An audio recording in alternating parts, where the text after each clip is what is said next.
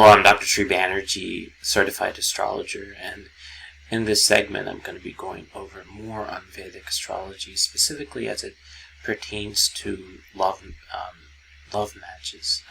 And just a little bit of a context here. Love is something that was not necessarily the reason people got married or tried to form a bond. It was more of an arranged marriage. So the only way for people to find out if there's compatibility was using some of these astrological devices and tools. So I call this the language of love, Vedic astrology. So let's go ahead and get started here. Just for starters here, most modern Vedic astrology software has this feature. I was able to check mine in a subsequent video. I'll show you that.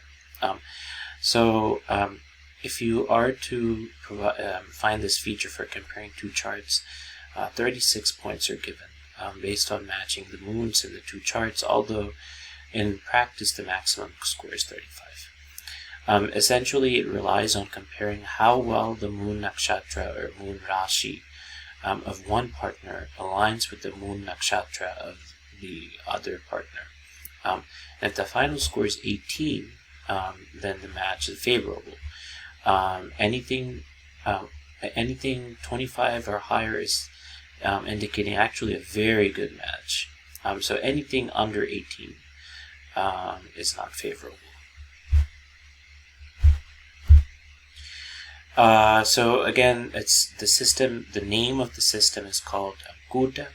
Guta system examines 12 factors based on the moon's relative position in the two charts. Briefly, these are Varna Guta, which compares the castes of the moon rashis, not nakshatras, and then Brahmin, Kshatriya, Vaishya, Shudra. And this is considered the spiritual development of the couple. Typically, Brahmin is more of the priest class, and Kshatriyas are warriors, Vaishyas are business people, and then Shudras are more laborers. This is from the Vedic system. From a classification system, was more something that was there more in the ancient times.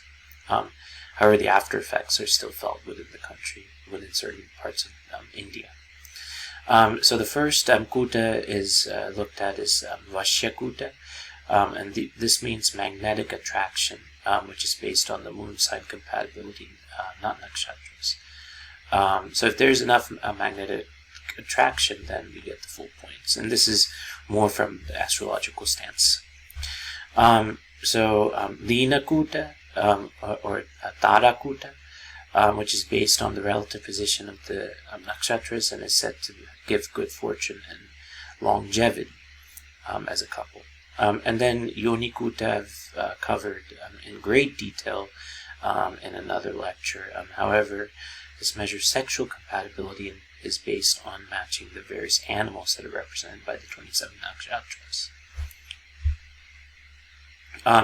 Then there's 5 points for Graha Maitram, which is comparing the natural planetary friendship between the lords of the moon. So, for instance, the lord of the moon in Taurus would be Venus, and then the ruler of moon in Sagittarius would then be Jupiter. So you would try to see if there's a connection between Venus and Jupiter in the chart.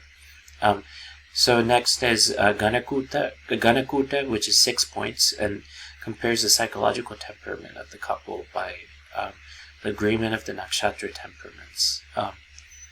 So it's either the temperaments are Deva, which is divine, Manushya, which is human, and then Rakshasa, which is demon. And so depending on these classifications and compatibility, you can try to understand what the Ganakuta is. Rashikuta is based on, this is 7 points, very important, this one and the next one.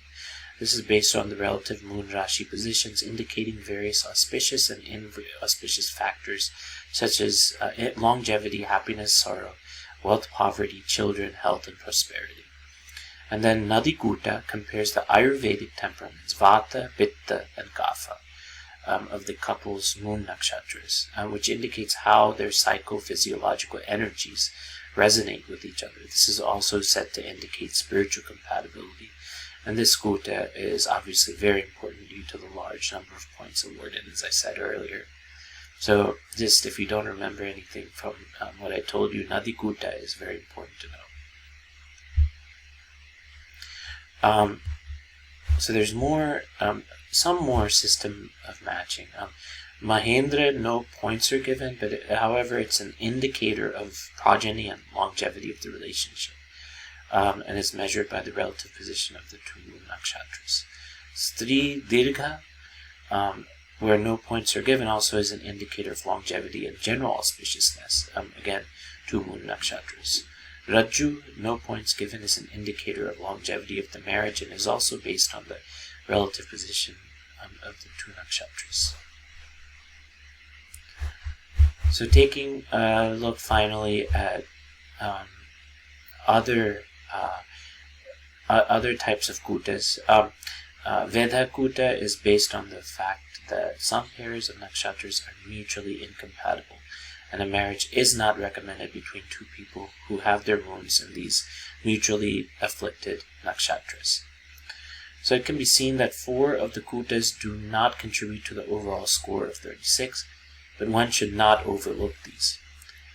So that's the end of this understanding where a lot of these compatibility, love compatibility assignments are made.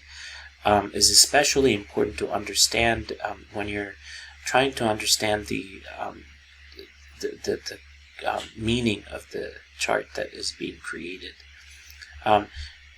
In this final part, I'm going to show you a demonstration in one of the Vedic software which shows the compatibility. So here is Jagannath Hora. This is actually a very good astrological software as long as you know how to use it. So just for starters here, this is my natal chart and my time of birth and place of birth. And so the starting point of the Rashi and the Navamsa chart are located here, and then the nakshatras that are correspondent to all of your planets are here. And so my moon happens to be in Uttarashadha, and so here is all of the different information about Uttarashadha, and near the Karkatithi was Amavasya, or closer to new moon. So there's a lot of information here, but what we're looking for here is what the compatibility is. I'm going to show you several examples of this. So when you're considering a bride in Aswini and the first house, the first pada, so say for instance this is an example, then this has to, in some ways, the kutas have to match. So let's see if this is a good compatible sign. So this says the level of match is good. Like I said, 26 out of 36 is not bad.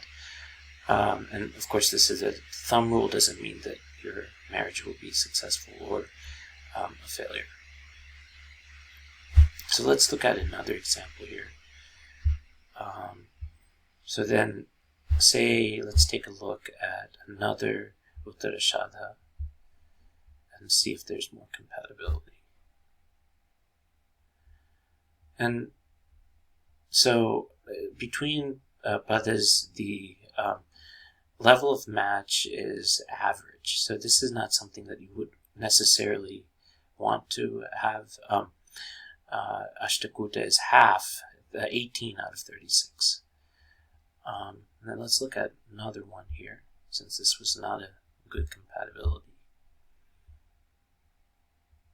And so we can take a look at the fourth pada just for comparison. And that is a good match. So as you can see, I think this is an important point to make. Even if you are in the same nakshatra, it actually matters which pada you are in. So as you can see, the second and fourth pada are much more compatible than the others. Much more compatible than the last one that I showed you, which had a score of 18, which is 10 points lower. So this has given you further insight as to how to demonstrate this and find out in a Vedic astrological software how to identify compatibility and love compatibility. Thank you for listening.